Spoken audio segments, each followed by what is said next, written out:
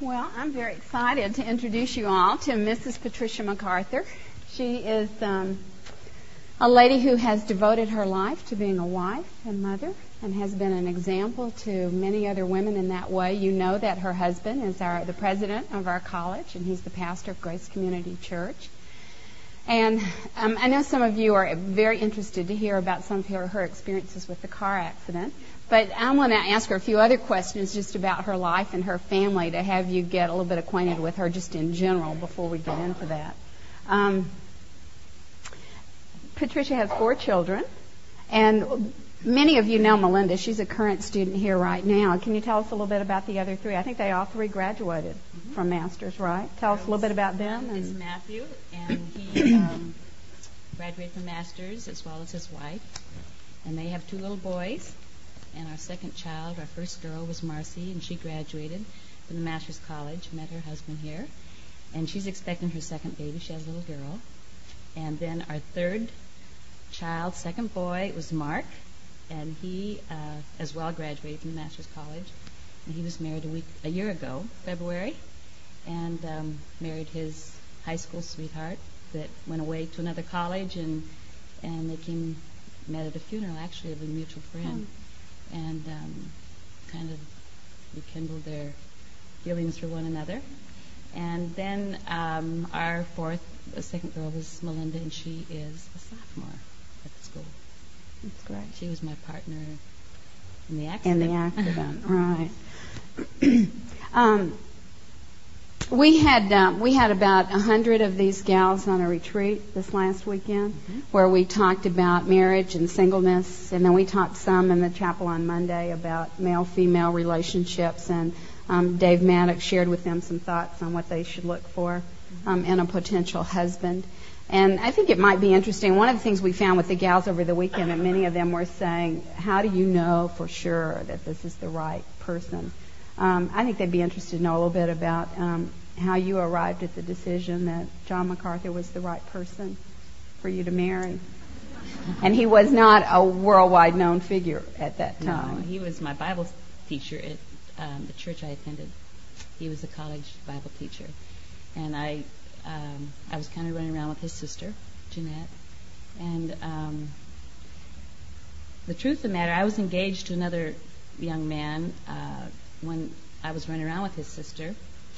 And did I say engaged? Yeah, I was. Well, I didn't know if I said I was going with him anyway. That eventually ended, and I began to date my present husband. And it was a difficult time for me because it wasn't like I just met him and began a relationship and it, culminated in marriage. I had the confusion of a previous relationship, which was hard for me. I called the wedding off simply because not that I had any doubt in my mind about my love for this first man, but I just had no peace about it. And I can't put my finger on it. It was nothing specific. He was in medical school, and I just pictured having to get married, and he was in medical school in San Francisco. And it was a lot of immature thoughts and feelings and fears, but I think they were of the Lord, ultimately knowing that God had John for me. And I think we probably complement each other more than the other fellow. We got along fine. I mean, it's not the kind of thing where we used to fight a lot or disagree. We had a lot in common. Our families were compatible. The only advantage, or there were a lot of advantages, but one thing that really stuck in my mind was the fact that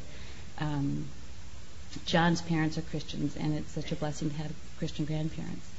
And Toby, the first fellow I was engaged to, was not from a Christian family.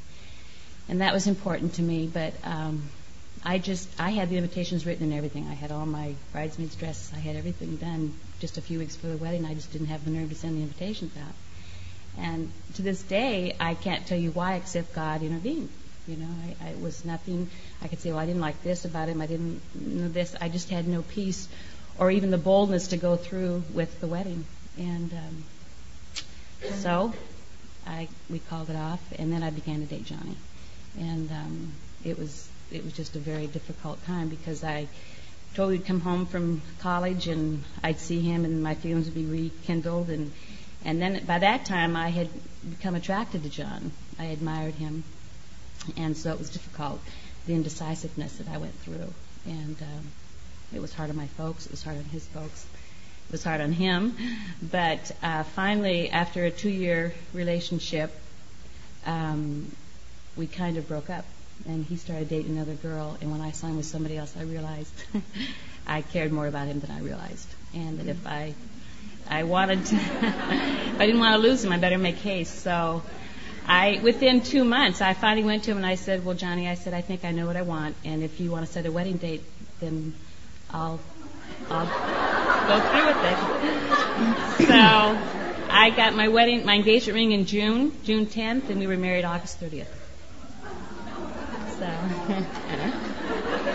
once I made up my mind, I made it. And you know, it's interesting, gals. The second time around that way, I had no doubt, I had no fear, I had no anxiety. The Lord had really confirmed it in my heart but I did have to go through a time of indecisiveness, and I used to just pray the Lord would take my feelings for this first man away, and that he would just intervene because of my weakness. And it didn't work that way. It was a decision I had to make, and I did, and it's been a wonderful life. 30 years later. So. Now, you married John, and how long after that was it that you all came to Grace Community Church? I married John when he was in his last year of seminary, and I was working, and he graduated in, I think, about May or June. And he was working at his dad's church at the time. That's right. He was working as the youth pastor and custodian and a few other things. And then he graduated in 1964, and we didn't go to the church till 1969. He worked at Talbot Seminary on staff there for 3 or 4 years. Worked at his dad's church for several years, and then worked at the seminary as kind of a PR man. He went out and filled pulpits that were, and in particular, what church we're at now, he went just to fill the pulpit there because the pastor had died of a heart attack. And it was about the time that Matt, our first, was going to be starting school, and Johnny traveled a lot during those years, and it was hard on us and the children, and so we just prayed the Lord would make a change in our life. And so the church that he was interim in, he was doing an interim pastorship, and they offered him a permanent position there, and we've been there ever since. And when you first went there, how many people were attending Grace Community Church? 450 people. Yeah. Okay. Yeah. It's been a big change. Yeah. But you told me the other day that you just grew with the church. Yeah. I mean, people often ask me, what's it like to be married to a pastor of a larger church? And I said, well, I honestly don't have anything to compare it to, first of all. I mean, it's Johnny's dad's church I was in when we were going together, and there was about 1,000 people then. And then when we went to Grace Community Church, it was small, and we just grew with the church, As the church grew, that's all we knew. And it's like somebody that has 6 children or 4 children, I'll say, how do you manage so many? But, you just have one at a time, and you just do what you need to do to make it happen. You just don't think anything of it, As the family grows, you make adjustments and grow with them, and you have nothing to compare it to, And so I was young. I was in my 20s, and I had 3 small children. In fact, Mark, who graduated from the college, was 7 months old when we went to the church. Mm-hmm. Melinda was not born for 5 years after we went to the church. And so your little family's growing, and you're busy, and the church is growing, and it just happens with you and around you, and it's not as traumatic as making a move from one particular size to another size, and having to make the adjustments. But now you've gone from being the wife of a man who was known mainly to his family and his small church to being a man who is the author of books and with a worldwide tape ministry and has traveled doing pastors' conferences all over the world. And there are probably not too many countries in the world that you and John could walk into and not have somebody recognize him from his picture on different things. I would think being, in some sense, a celebrity and certainly somebody who's known for worldwide ministry, I would think there would be certain benefits with that, but also certain struggles that make life hard. Can you tell us a little bit about how that's been for you personally? Well, there again, that's something I've just grown with it as it happened. But The disadvantage, I guess, is your life is not your own, somewhat. There are a lot of demands on your time and expectations, and there's a lot of criticism, as well as affirmation. But God has always just given me the grace, I guess, to accept it. It's not always easy. People say, how do you handle criticism of your husband? I just said, I don't. I don't like it. But what can you do about it? I mean, God is our defender, and my husband's accountable to the Lord, and he searches his heart, and I'm accountable to my husband, and I've just learned to accept it, I guess, Betty.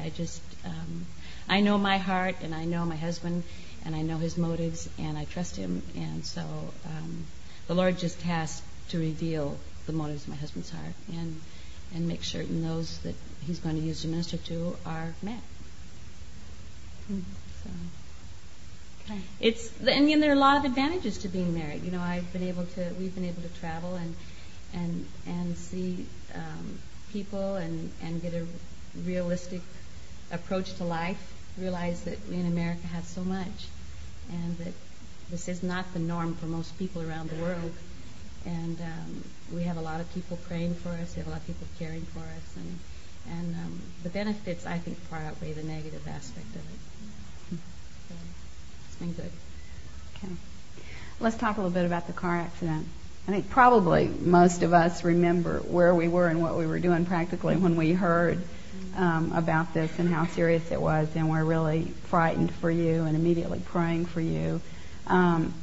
And you told me the other day that it's not uncomfortable for you to talk about it and how it happened and what happened at the time. And so can you just start and tell us what actually happened that day? Well, I can't, but I can tell you the result of it.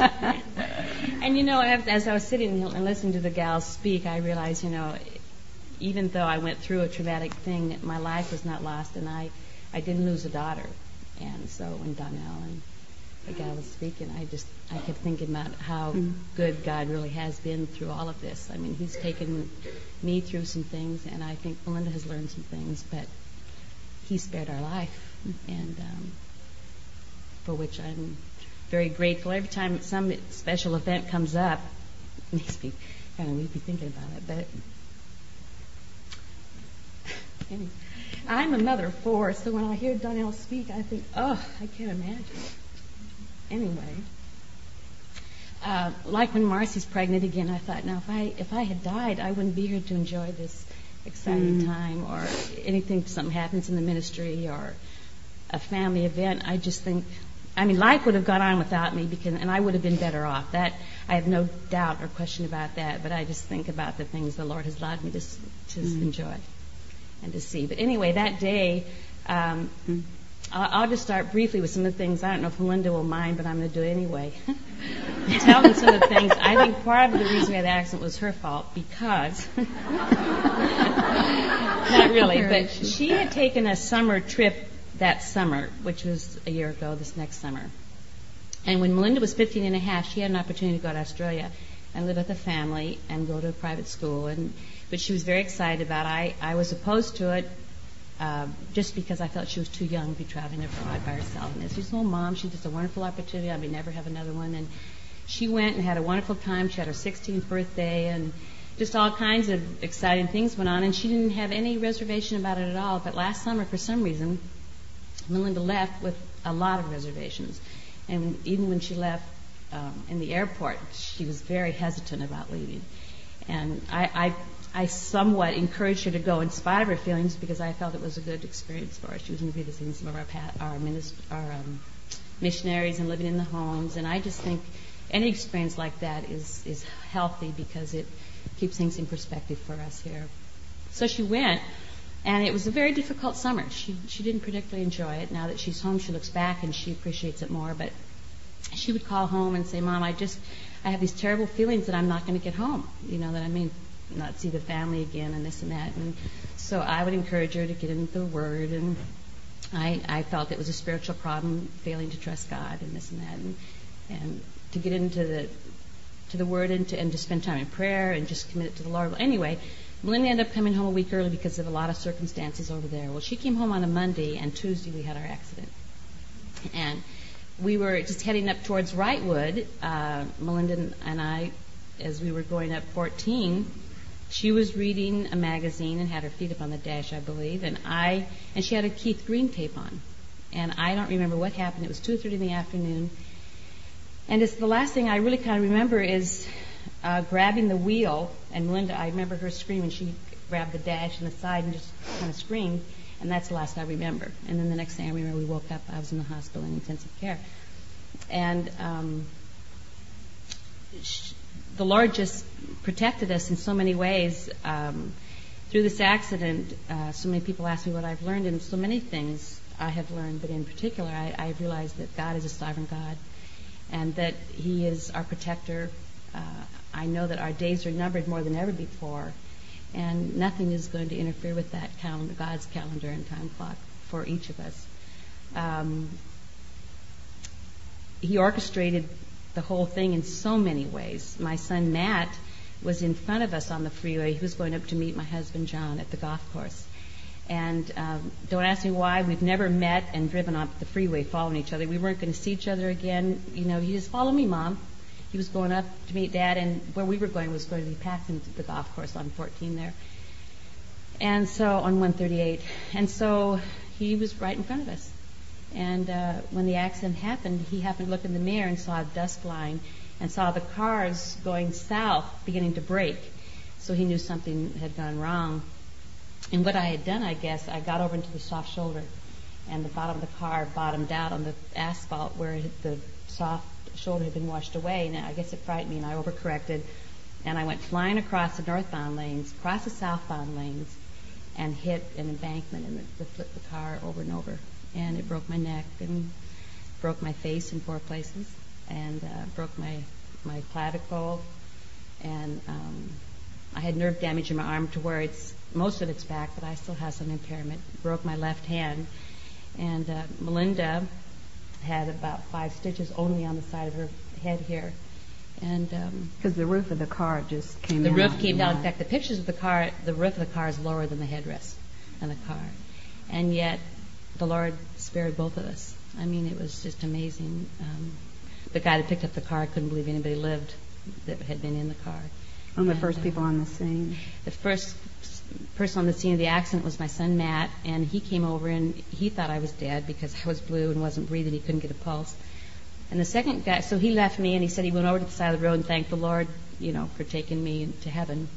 And and then it was a really difficult time for it. It was traumatic. And then he went over to take care of Melinda to see if she was okay. And in the process, the second man on the scene of the accident was a young man that his girlfriend wrote me later after hearing about it on the radio about the accident, that it was her boyfriend who was an off-duty paramedic. And when he saw me, he immediately knew my neck was broken, and he knew enough to pull my jaw down, and I was probably choking on my tongue. And he got a pulse, but he knew enough. If it had been anybody else seen the car, they would have said, "We got to get her out of here. The car's going to catch on fire." But instead, he had enough knowledge and sense to not touch me. And the doctor said if they had moved me, I probably would have been paralyzed for sure. And and then the helicopter arrived, and Melinda was going to have to take an ambulance to Palmdale in the ambulance because she wasn't serious enough to go airlift to trauma center. And Matt was there, which I'm really thankful for. It would have been difficult for her to be up there and us at the other place. And he said, "No, we're all going in the same vehicle." So I said, "Okay, jump in." And Melinda was already in the ambulance,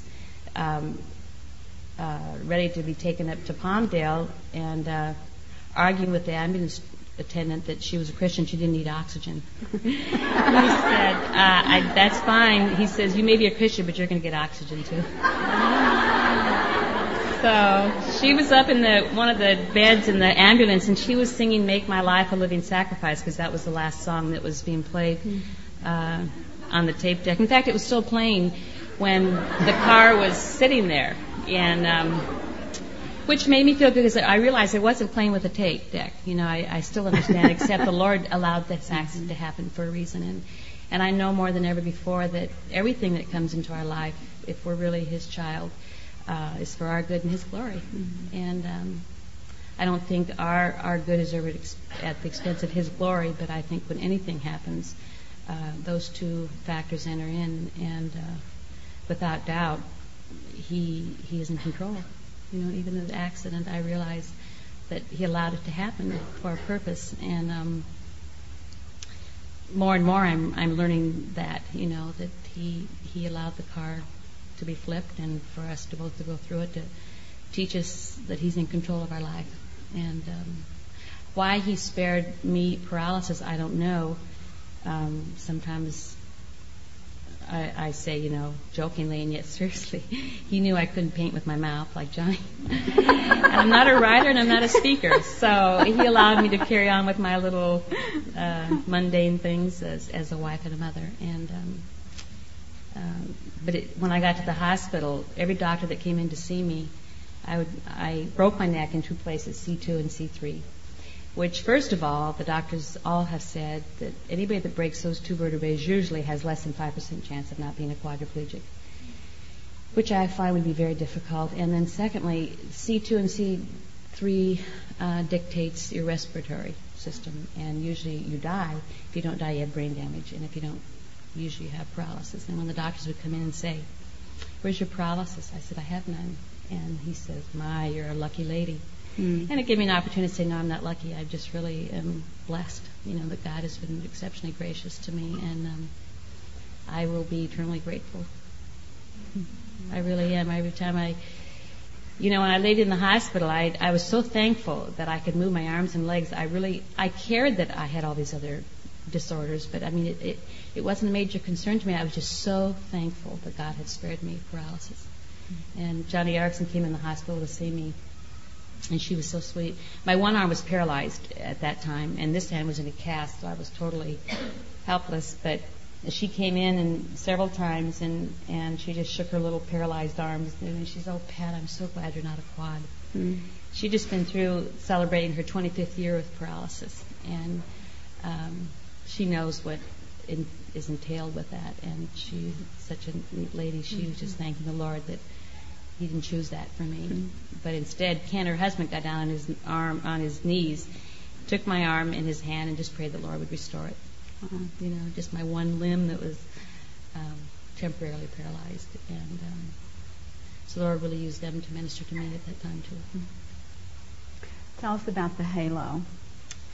Well, the halo is it's a metal thing when you fracture your neck, so that none of the fragmented parts of the bone go into the spinal cord, because that's what causes paralysis, and it has to heal in proper alignment and everything. They put all this was when I was kind of unconscious. I don't remember any of it. It wasn't painful, and even when I had it on, another thing, Betty, the Lord has been good. I had severe migraine headaches before the accident, and I've had one mild migraine since the accident. And even all the time that I had the halo in my head, which they put 2 pins in here in your skull and 2 back here, and your head is just held erect like this all the time. That's just the way it is. You have no. Otherwise, you go into surgery and they fuse it and put plates and all that in your spine. But when I woke up, I was in a halo, and you don't. Every place you turn, you're fixed. So when you're sleeping, you're like this, and if you turn this way, you're like this. And so I had that on about a little over 2.5 months. And part of that is something that goes around the middle. Big heavy vest that goes. It used to be plaster of Paris when it was originally. And that's another thing. The doctor that was on call in the trauma center when I was admitted was less than I would choose. And well, he just, he really was. And that was verified by my brother-in-law, who worked with him at Cedars, and said he was not a real responsible. Anyway, I wasn't happy with him because he never responded to my calls. My hands and feet went numb, and I had an infection on one of the pin sites, and I kept calling him. He would never call me back. Well, in the meantime, I got a letter from the man that invented the halo, who is a Christian man, and he's retired now because he's had a stroke. He's up in his 70s, but he heard about my accident on the radio, wrote me a letter, and just said, "I want to know who your doctor is, who your technician, that's the one that tightens the screws when your halo comes loose, and who the hospital that you worked out of." So I called him on the phone, and he even referred me to a wonderful neurosurgeon that was just I loved her. She just, and I thought, there again, God intervened. Just in, it seems like small ways to some, but it was a big way to me. I was very upset with my neurosurgeon. He wanted to take me right back into surgery because of all my paralysis and stuff. He wanted to put me back in, do a myelogram, and rush into things that really, as we look back on, were not necessary and could have been very serious, even could have caused paralysis after the fact. And so he wrote me, and I went to see Dr. Egan, and she was a wonderful doctor. And after she found out about the numbness in my hands and feet, she thought maybe there was a pinched nerve and I would have to have surgery. So she, but the halo is the metal thing here with 4 rods that come down, and it's attached to this heavy vest that you have to wear from here to here, and which means you can't take a shower, you can't, and it's really cute trying to get on the cabinet to wash your hair, with this big halo on your head. But all things are possible. I guess when there's a will, there's a way. I remember John joking at one point that they were going to, at Christmas time, they were going to hang Christmas ornaments on you. Were you able to laugh some and have some humor in the midst of all this? Once I knew, and it was hard in the hospital. There were some times I laid there and feared paralysis. I really did. One little gal that was in the next room to me, she was 28, and she did the exact same thing I did, very much like Ashley Sims and her brother went through the same thing. They lost control and flipped out. And she was coming south on I-5, had the same accident, and her cousin was thrown out of the car and was killed, so she had a lawsuit going against her. She was in the trauma center with me. She was totally paralyzed, a quadriplegic, all for me. She came into my room just totally in this big brace, and she immediately wanted to know where my paralysis was. And I said, Jeanette, I don't have any paralysis at this time. And then I tried to name all the things that were wrong so she'd feel better. I said, but I have this, and I have a broken neck, and all these things. But she, what was I starting to tell you? Something about Jeanette. You asked me something. The what? Oh, yeah, I did fear paralysis because as Jeanette had come into my room and I saw what was involved. I mean, she had a little 3-year-old girl. Her husband was a substance abuser, and I talked to her a few weeks ago. And she's really struggling, and she received Christ after the accident. She was under the influence of cocaine at the time of the accident, so she has a lawsuit going against her by her aunt and uncle. Her cousin was killed. Her husband is not supported in any way. He doesn't work. And she's just had a really difficult time with her paralysis, and her accident happened in June, and when I talked to her, she said, I'm still trying to get enough strength to manage to pull myself out of bed into the wheelchair before I can go to my permanent residence.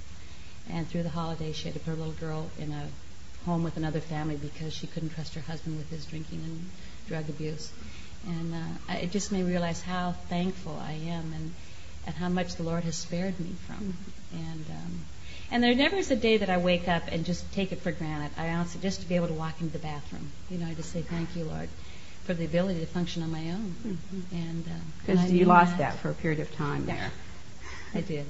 In the hospital, it was kind of hard, and it was so temporary compared to these other gals' testimonies. But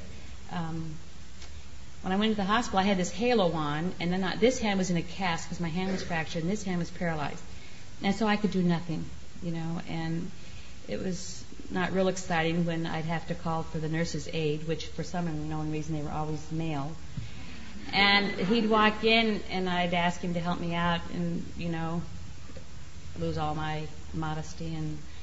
And about in the process of him taking care of me, he'd say, oh, I know your husband. I used to be in the prison at Castaic, and he came and spoke there one time, and I said, oh, good. So finally, after a few days of that, I don't know why almost all my nurse assistant or the nurse's aide very often were males, and I don't know the point of it, but I asked after a few times them saying they knew my husband well if I could have a female nurse. So. And there were some lonely times in there? Yeah, at night it was hard. The nights were long.